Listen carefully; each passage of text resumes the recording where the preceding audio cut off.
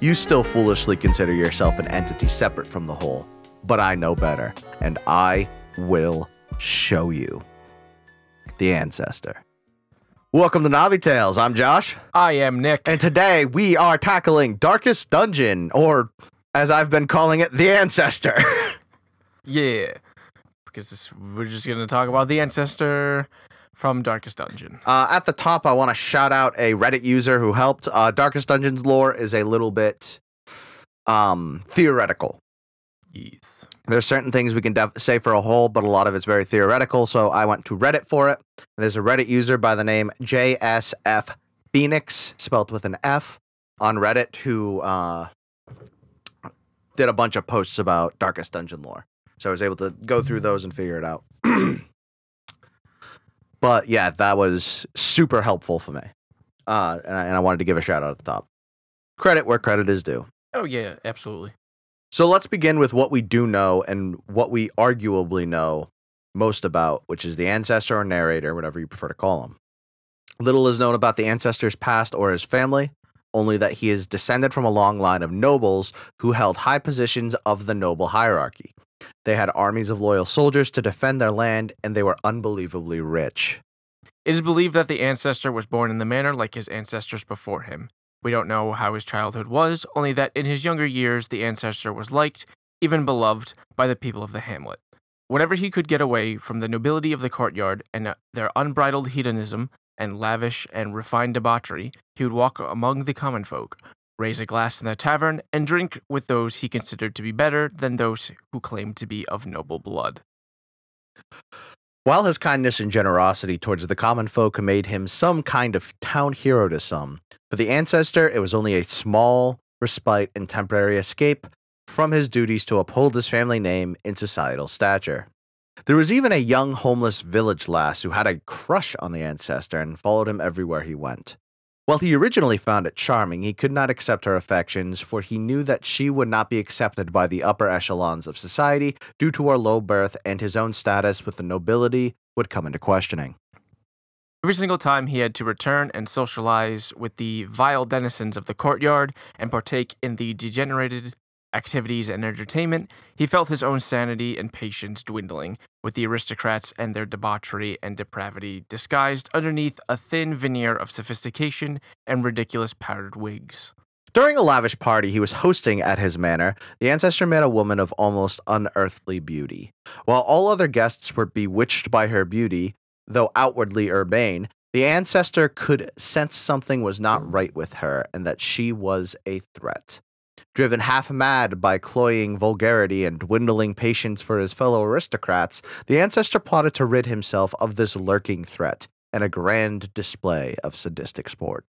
When they were dancing underneath the moon and the Ancestor was just moments away from murdering the Countess, a ray of light from the gibbous moon revealed her inhuman desires in all of their stultifying hideousness.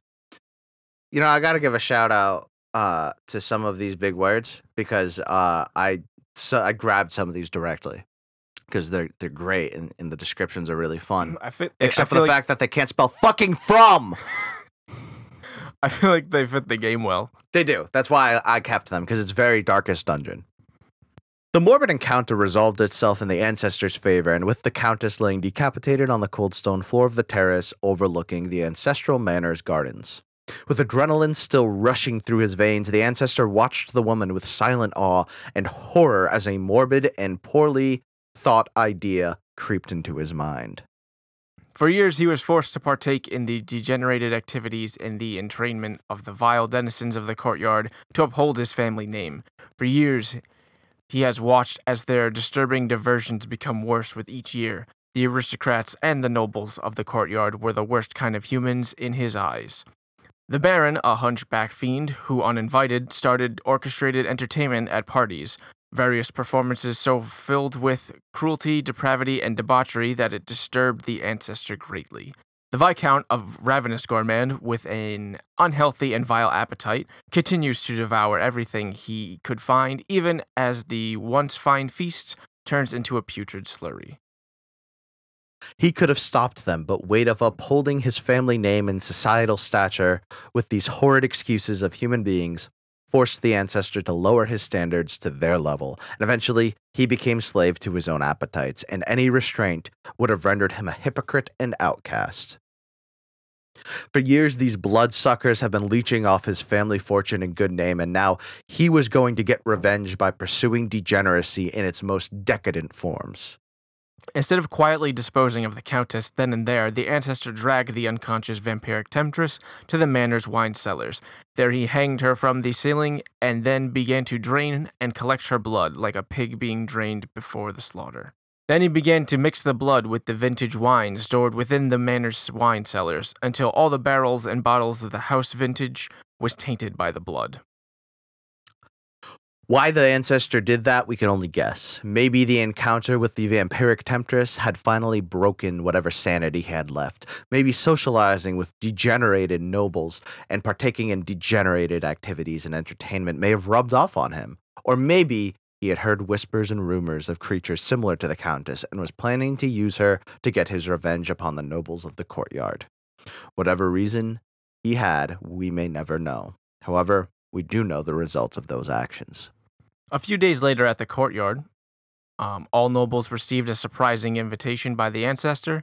As a sign of generosity and friendship, he was giving away an entire supply of exotic and decadent wines his family had collected over the years to all members of the courtyard free of cost. He invited them to join him in the courtyard gardens to taste a new vintage that had come into his possession. Blinded by their greed and wants, nobles began ordering their servants to collect the wine barrels and the wine crates from the manor and transport them to their mansions and houses in the courtyard. Many accepted the ancestor's invitation to taste this new wine. After all, if the young lord was giving away all the other wine within the family's wine cellar to make room for this new wine, then it has to be really good. The tasting of this wine made with vampiric blood has caused the members of the courtyard to degenerate even further away from just the societal degeneration into the physical degeneration as well. However, this isn't the end of the ancestor's depravity. The opening cutscene explains that the ancestor found the volumes that described what was beneath the manor and the area around it, but now he needed to actually excavate it. Then came the hag. She was a young, beautiful woman that approached the ancestor when he was studying and offered to study the arts of biology and medicine together. He agreed, but as time went on, their targets became incompatible as he wanted to push further into the ruins and she wanted to experiment. She started to experiment on herself, which mutated her both physically and mentally. The ancestor finally got disgusted by what she had become and banished her to the Weld, where she was left to her own devices and corrupted and mutated the area. After that, the ancestor says himself that mastery over life and death was the chief among his early pursuits, so he invited various scholars from the world far and wide so he could discuss various forms of magic and learn something new from them. Then, when he finally soaked the last bit of knowledge he could, he proceeded to murder them in their sleep. Yeah. After the ancestor learned everything he could from the masters themselves and had taken them out of the picture, he came to knowledge that eldritch abominations from the other world can cross to ours. As we see in the game, though, only Shambler is capable to do this on his own. All he needs is a portal to do it. The eldritches that the ancestor was after, however, needed a host, a body they could take after losing their own. He began experimenting with various bodies and kinds of flesh, only to finally find that the closest he can get are the swines. He needed to keep it all shady, though. But it appears fortune smiled on him because as he dug deeper, he discovered the Warrens, a web of tunnels, sprawling mines under the hill, being even below the ruins, as we can see in the quest map. The highest point is the mansion, lower the ruins and darkest dungeon, Warrens, and then Cove and Wild on the outside. He finally had the place to dump the results and failures of his test. Some of the flesh and bodies left over couldn't be disposed, however, as it happened that some of the eldritches managed to take control over the bodies of horses, probably judging from head and spine parts, and therefore could live and act on their own, and that's how the formless flesh came to life. The swines he experimented on, however, weren't so stupid as he previously thought. Sure, the possessed ones grew to the immeasurable size and became their leaders, but others could even learn how to fight properly and wear armor. They quickly built the society there and started to be such a nuisance that the ancestor basically said, screw it, and wrote them off as a mistake. Then he turned his attention to the remaining corpse of the scholars. He reanimated them, forming many necromancers from their bodies, so dead would raise dead over and over again. Monsters and abominations, however, despite their best knowledge, lacked the morality and started to flood the ruins with reanimated bones. So, with the secret civilization of the swines and dead wandering the ruins, things started to go south a little more than he would wish them to. News and gossip and tales of the whole ancestor undertaking began to circle around the townsfolk. The mysterious toothless prophet arrived to the hamlet to spread the panic and ignited the whole "the end is nigh" theme. The ancestor had seen that the demonstrations in the town square are dangerously close to turning into a torch and pitchfork event, so he hired as many mercenaries, outlaws, bandits, and cutthroats as he could for them to grasp control in the town and act as militia. He ordered them to take out the prophet. They tried torture, sticking knives into the back and drowning him, but he came back every time with mementos of the assassination attempts kept to himself. The ancestor finally lost his patience and took him down to show him what he had unearthed and what he plans to do with it. This one had finally done him in. He screamed, tore out his eyes, and spit his tongue out after biting it. He also began wandering the ruins, eventually becoming some sort of god to the cultists. Hiring the mercenaries with questionable reputation has its perks. Not only did the ancestors start to run low on funds, but it also happened that the bandits somehow managed to bring the cannons with them. Big cannons. They used them to control the region and plunder the town. The roads became dangerous and Hamlet inaccessible, eventually turning into the ghost town we see when we first arrive there. Hiring the mercenaries with questionable reputation has its problems. Not only did the ancestors start to run low on funds, but it also happened that the bandits somehow managed to bring the cannons with them. Big cannons. They used them to control the region and plunder the town. The roads became dangerous and Hamlet inaccessible, eventually turning into the ghost town we see when we first arrive there. To solve both problems, the ancestor turned his attention towards the living things under the surface. The cove close to the hamlet, and the waters of the ocean was the home of the ancient fishmen that he struck a deal with. For every person that was drowned in these waters, trinkets, baubles, glittering gold, and other forms of commonly accepted wealth appeared on the shore. But the pack also demanded something beyond drowning simple people. The fishmen wanted two things, their idol and a queen. First came fairly easily, the second was an issue until some woman began circling around the ancestor and shadowing his every errand. He had her full trust soon after, and one night, he just led her to the cove, tied her to the idol, and shoved both things down into the water with a loud splash. Another problem was with the estate. The road was now held by the brigands and their cannons, so no one could pass. He decided to buy one crew and their ship, promising them a good payment for their efforts. What was needed in town was now arrived from the seaside, but the crew wouldn't be working for free. As their demands grew, the ancestor finally cracked and promised them they would speak of it the next day. When they slept, he snuck up to their ship and imbued their anchor with every curse he could think of, weighing it down with all of his ambition and hatred. The next day, they sailed out, cursing him when he refused to give them anything for their work. The weight of the anchor, though, turned out to be too much to bear, and down they went. They probably screamed, but no sound escaped the swirling black waters full of death. Now he had everything he finally needed to open up the portal. And so he did, but after witnessing the effects, he was quick to regret. He was the only one to get away to the surface and return to the mansion. Not long after, he finally found himself at the receiving end of torches and pitchforks. As they stormed the manor, he recollected all the events in a single letter, sealed it, put the gun to his head, and fired off. And there we are, in the present time. The heir of the ancestor arrived to the hamlet along with Reynold and Demas to sort things out and repair the mistakes the ancestor made. It is not known how much time has passed since the letter was sent or how much time passed before all those events, but it is safe to assume it all began at least a year or two before, and the time span between sending the letter and the arrival can't be shorter than a few months at least. considering how deep the corruption of the Weld is by now, and how badly ruined the mansion is. Not to mention how the hamlet looks after so much abuse from repeated attacks and sacking. And that's where we start the game. We start the darkest dungeon at this point. Yep. You get your letter and you roll up in your carriage. Mm-hmm. And that's where we begin. There's a bunch of, not a bunch, very interesting lore for all the characters done in Silent Comics, which is great. First off, the art style for this game is incredible. Yeah, it's really great. It's gorgeous. It's perfect for the theme of this game.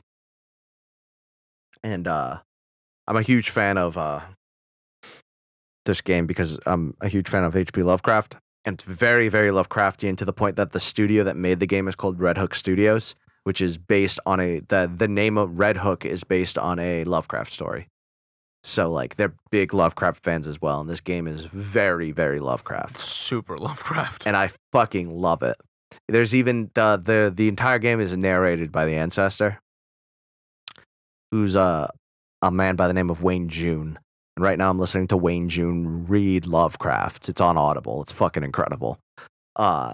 It's the most Lovecraftian game I've ever played without it being called a Lovecraft game. And it's great. They're coming out with, or it might have just dropped, is the most recent DLC for the game is based on the Lovecraft story, The Color of Madness. Did it drop? It might have just came out. But it's based on The Color of Madness. I remember reading about it. I just didn't know when it was coming out. And I love the story The Color of Madness. And when people think Lovecraft, most people think Cthulhu. And like maybe Shadow over Innsmouth. Yep. But like stories like The Color of Madness, like those are great stories. Imagine like a living sentient color. That's fucking fascinating. Yeah, it really is. So, yeah, it's super, super interesting and a super great game, although very difficult. It's not an easy game. It's the play style and all the gameplay elements are very based on Dungeons and Dragons, which was obviously another inspiration for the game. So it's a little bit tough if you don't have the mindset for that stuff. Obviously, if you've ever listened to an episode of us, we do. Yeah. Nick and I both play D&D.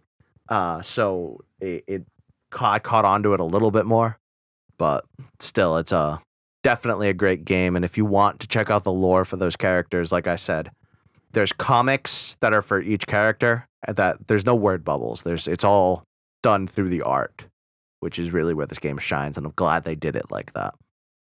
I think they've done every character now.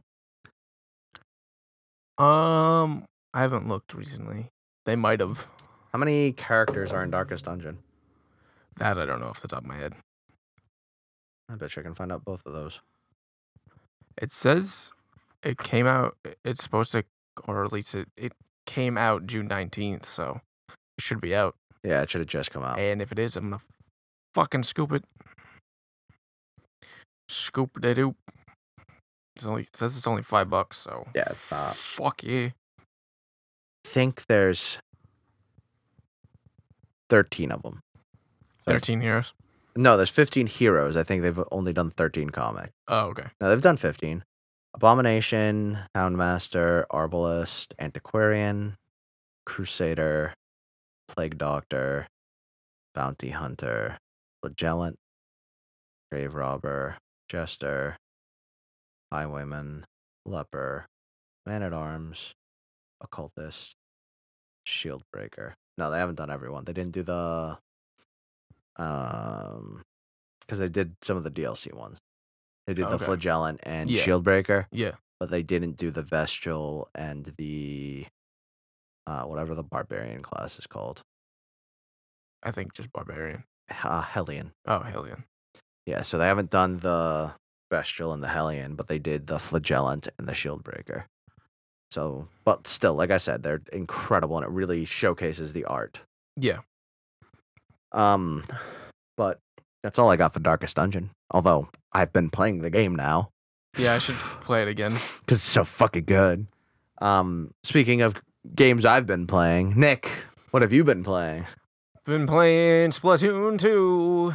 I finished the main campaign. Oh, so you got the outfit? It was was fun. It was, I don't know, It was a campaign. Yeah, it was a Yeah. campaign. It was very similar to the first one, but I liked the updates. Like Yeah. I liked all the grinding, the rail grinding and shit like Yeah, that. it's a lot of fun.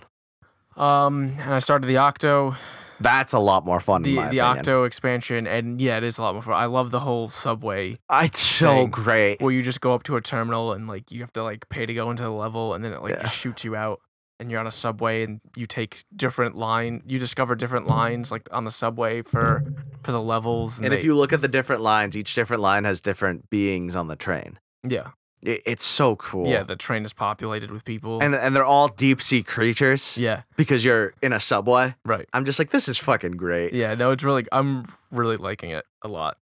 I've also been playing a lot of Hollow Knight. It's pretty fun. I just love I really am enjoying that game. I'm enjoying like not looking up anything because it's very just like go forth and figure shit out. Yeah. And figure out like I said, it's a Metroidvania, so it's like figure out where all the paths lead and the shortcuts, and oh, there's a boss.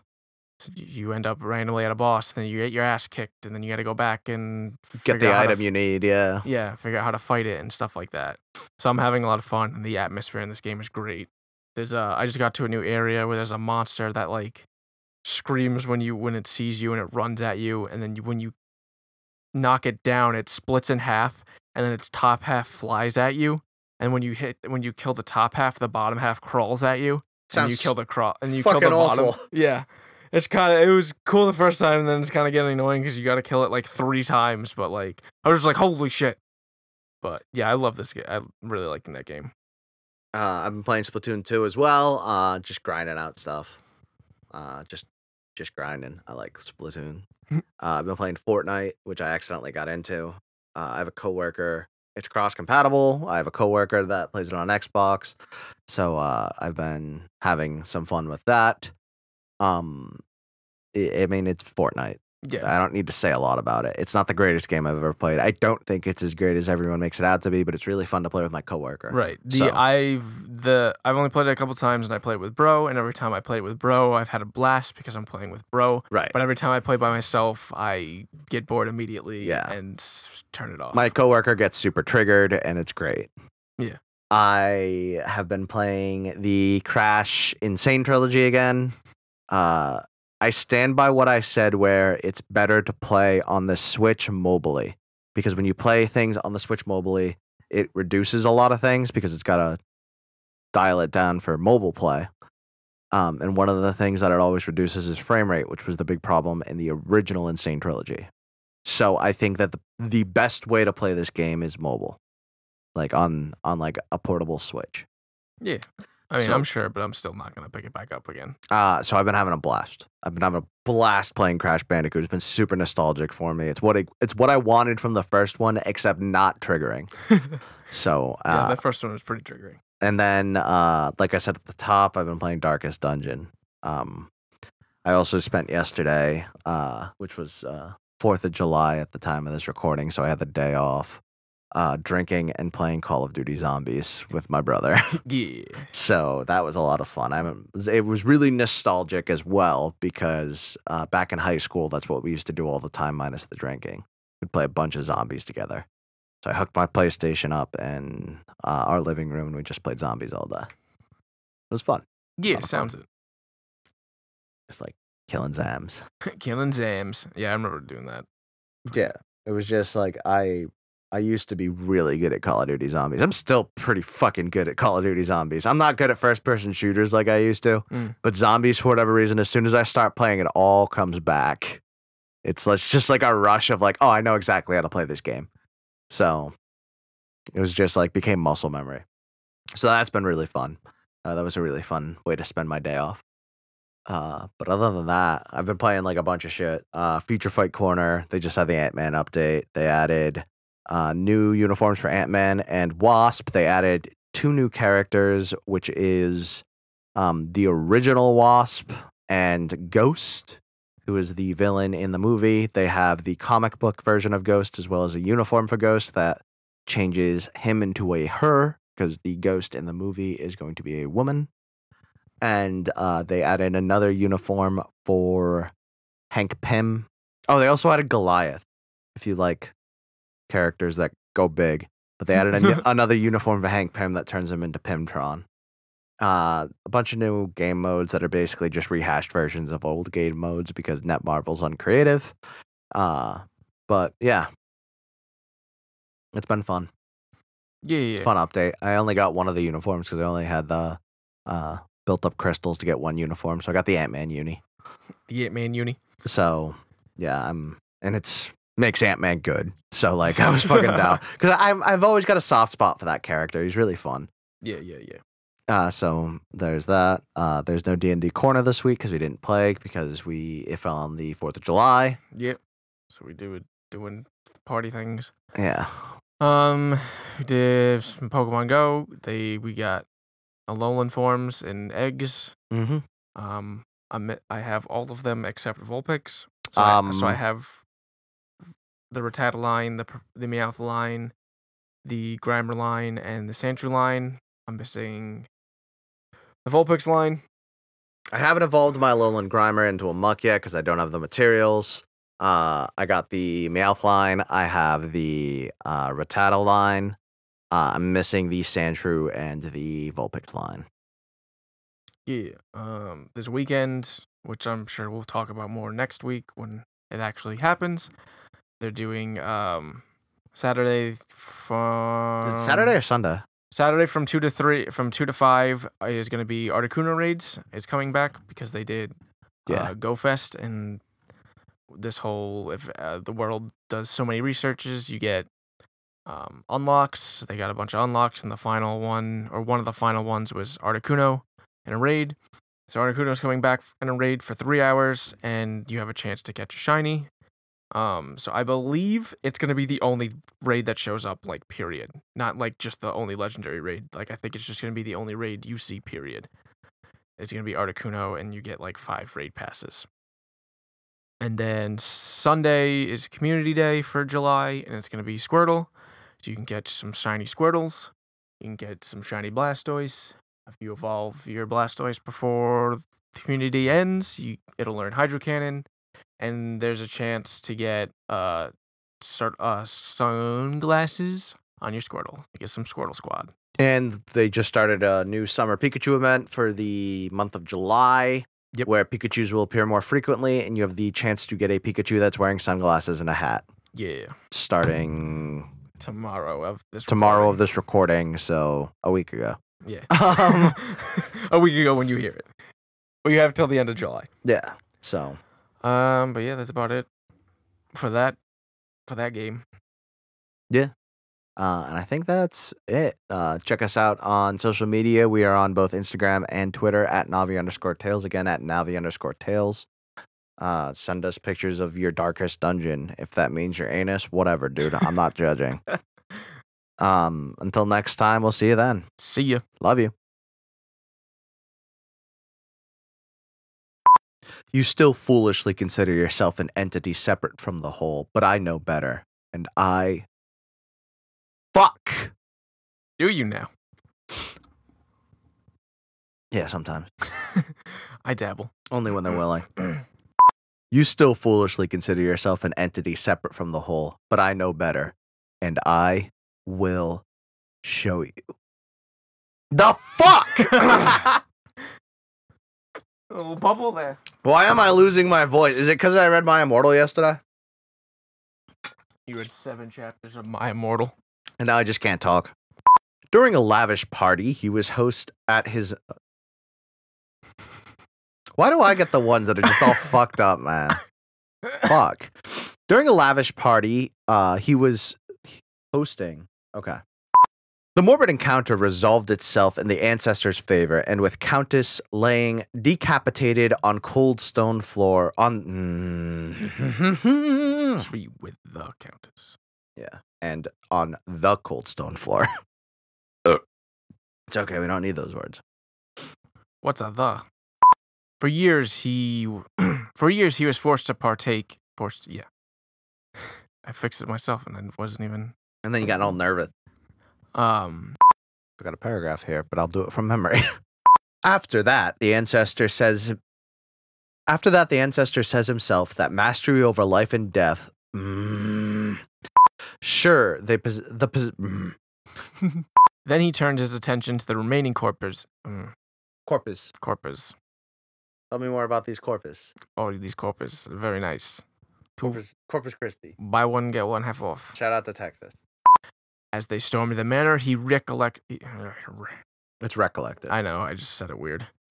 He reanimated them, forming minnows. He made minnows. He just made minnows. This is where it stops. Is it? Now he's official Mancer. Heck.